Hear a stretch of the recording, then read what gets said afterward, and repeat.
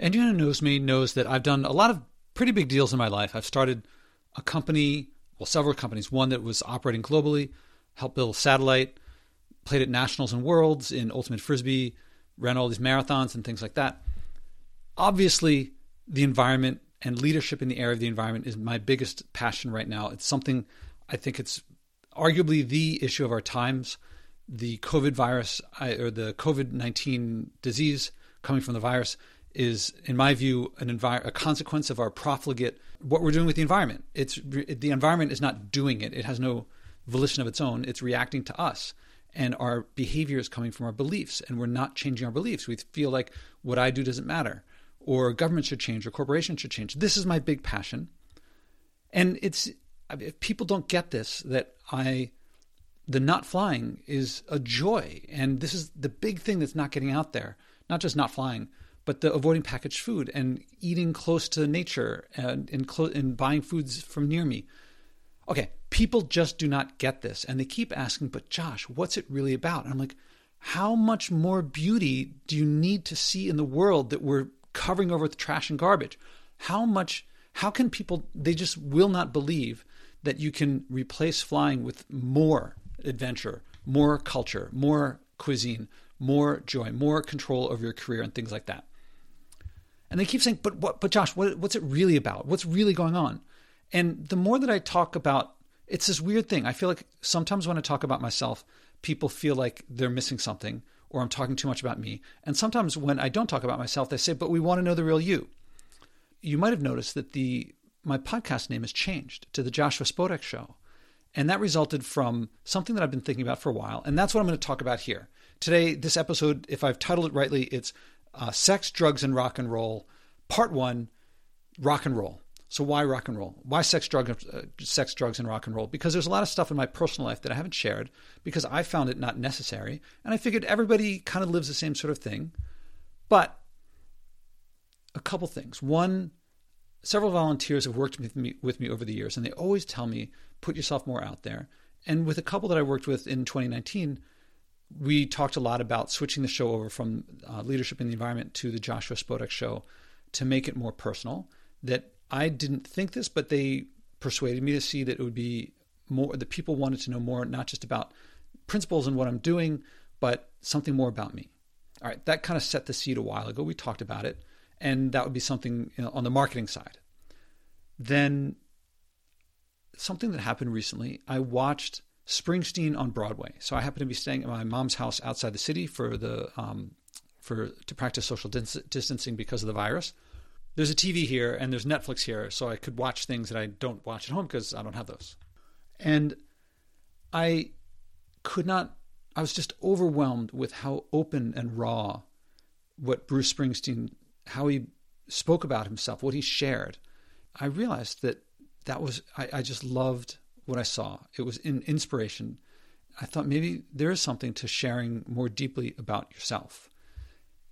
And coincidentally, I'm now in the middle of watching a documentary on John Coltrane, who I also, just the way that people who knew him described him coming out in the music and hearing the music after describing him. So I highly recommend watching Springsteen on Broadway. I highly recommend watching the John Coltrane documentary. I don't know the name of it. And this got me thinking about sharing more openly of who I am. Oh, there's another big thing, is that for a long time, I was getting a fair amount of money from NYU and a fair amount of corporate stuff. So all of this stuff is gone. All the in-person public speaking, corporate speaking, education that money is not coming in. So I have less to lose. And that's opening up to share. Oh, and let me share one other thing. That there's a lot of stuff in my life. I've talked about sex, drugs, and rock and roll. And today's going to be about rock and roll. It's going to be about Springsteen and how he influenced me just now.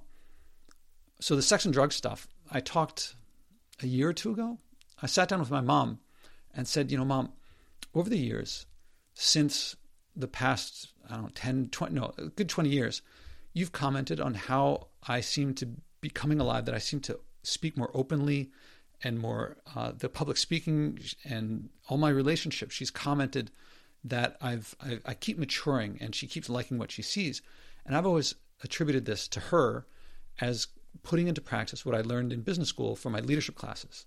It did come from that, But I sat her down and said, there's a couple other things that I didn't mention. And these are the sex and drugs parts that I also have not shared here. Partly, I mean, the drug stuff is illegal. The sex stuff, a lot of people misattribute and misunderstand in ways. And so, but then the more I listen to people who share themselves, podcasters, musicians, and stars, they openly share about this stuff. And I guess it's really important to share. It certainly is important to me that if you read Leadership Step by Step and do the exercises, I believe you'll learn the skills, experiences, and beliefs of an effective leader. Where it comes from is only partly, it's actually a lot changed from what I learned in business school. That's why I did it, because I've seen no resources out there like it. And if you think that only comes from business school, I apologize. It comes from a lot more. That's what's going to be in the sex and drugs part. Those will be episodes to come. So this is a shift that I'm making, partly because of influence from watching the Springsteen thing, partly from preparation from years ago, talking to my mom, opening up and saying, how do you feel about your son sharing these things? And she said, fine.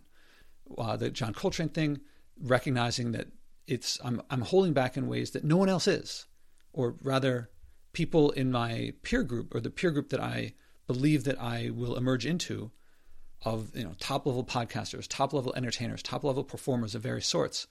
They're more open about this stuff.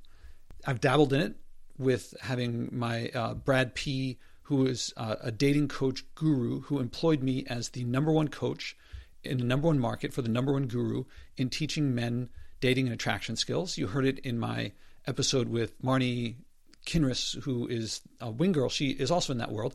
And you might have picked it up from my spending a week or two in 2 weeks with Neil Strauss and Jordan Harbinger in North Korea. So the more that I've shared it, the more people are like, oh, that's interesting. So I'm going to share a lot more. So there's going to be a lot more sex and drugs coming up soon. So the rock and roll part. I did a blog post a week or two ago, and I'm going to read from it. And I'm also going to copy this into the text. Growing up in Philadelphia in the 70s meant Bruce Springsteen was a part of my life. I will always remember a fan in a promotional radio B-clip role. That's like the sound background when they were saying, like, this is WMMR or WSP, I forget which one it was. And it was one of the classic rock stations. And they have this fan going, he's the best. He's Bruce. He's the boss. And I always remember as Bruce is like being just on another level from most others. One of the earliest albums that I bought, actually one of the first CDs that I bought, was Greetings from Asbury Park, New Jersey. I loved it. I played it over and over. And my high school girlfriend's older brother, he saw every show of Springsteen's that he could. So as a kid, I loved the Beatles. They were probably my favorite. But over the years, I've come to appreciate Bruce a lot more. I always felt like he was always a couple years older than me. So by the time I liked Born to Run, he was on to the next thing. By the time I liked the next thing, he was on to the next thing. So I was always like catching up with him because he's older than I am. I just don't know anyone else who does anything like him. So raw, so open, so honest, and yet able to fill stadiums for weeks on end. When he plays Giant Stadium, it sells out over in minutes. And no one else can fill the stadium at all. And he fills it up as long as he does it. It'll be filled. Not in music anyway. I mean, Muhammad Ali, I think, would be that if Woody Allen kept making movies at the Annie Hall level. Or I think of Fellini. I think of Malcolm X. These are people who just did things in ways that no one had conceived of before. I'm sure there are others who did the same, but they didn't speak to me as personally. So like Billie Holiday, I think, is like that. She just, what came out of her, I don't know, it's touching to say the least. So I didn't know about Springsteen on Broadway being on TV. I watched it and I just could not believe what I saw. It was how touching it was, how personal it was, and how meaningful a rock star could make a Broadway show. He spoke and he sang so personally that the performance defied what I could imagine anyone expecting. I certainly did not expect what I saw. Maybe if I'd read his biography or his memoir that I think it mostly comes from, but I haven't. There's a New York Times review entitled Springsteen on Broadway Reveals the Artist, Real and Intense. I think they described it really well, so I won't try. The link is going to be in the text, so go check out the New York Times review. I think it does it pretty well. Wikipedia summarized the critical reactions that the show got. The New York Times said, quote, as portraits of artists go, there may never have been anything as real and beautiful on Broadway. Rolling Stone noted, quote, it is one of the most compelling and profound shows by a rock musician in recent memory. The Guardian observed, quote, There's a fragility and a new light cast on the songs and his relationship with Scialfa, as if he stands in her emotional shadow. Variety reported the show, quote, is as much a self-made monument to its master's vision and hurricane force ambitions as it is to his life and career, and it bears the mark of a self-made man who will write his own history.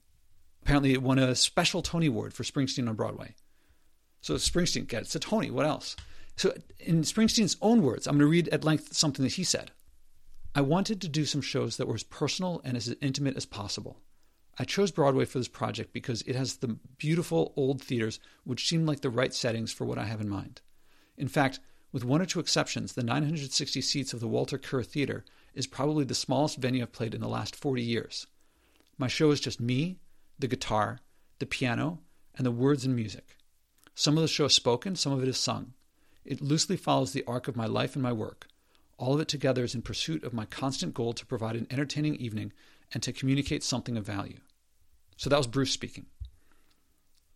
That's leading up to me, what I'm about to say here, my inspiration. Why the title, The Joshua Spodek Show?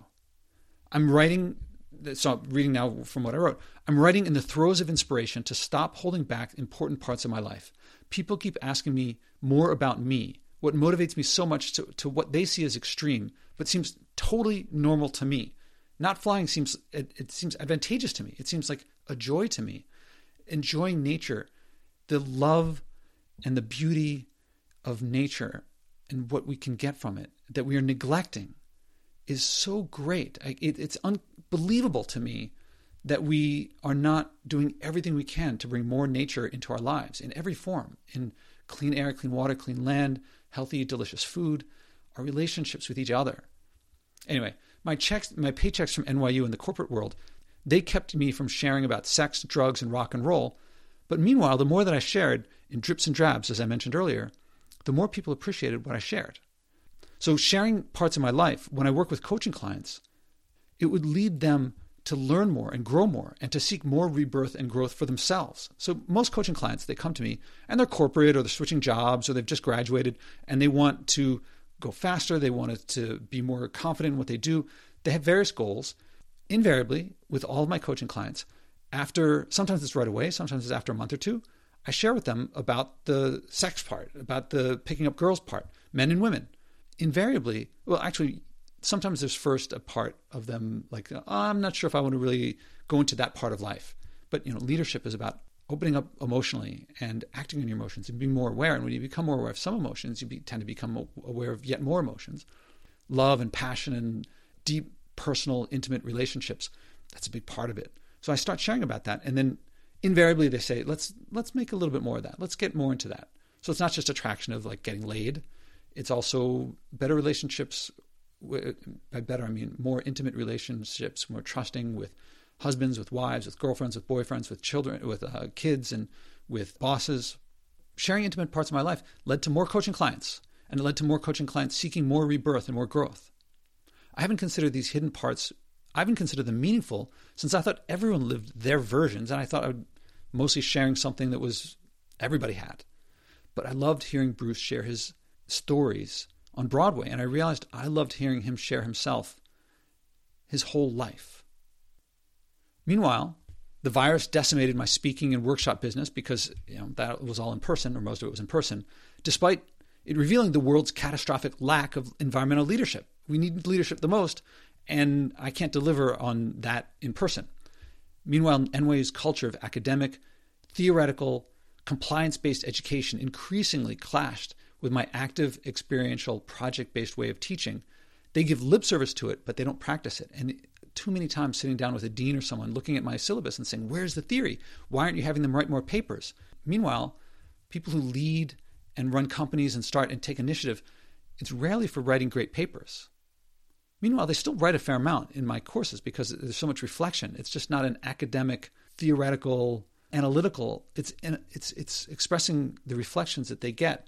Anyway, I'm getting off topic. So I thought, what have I got to lose? Restoring nature requires change on the scale that Bruce did.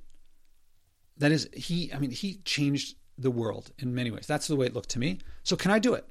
I don't know, but not by holding back. Holding back is not helping me achieve these things. Last year, As I mentioned above, a couple volunteers helped me with my podcast, and they persuaded me to change the podcast name to The Joshua Spodek Show. I held back because I considered the overlapping topics of leadership in the environment the foreground and myself the background. Well, I'm changing that a bit. Maybe I'm making a mistake. We'll see.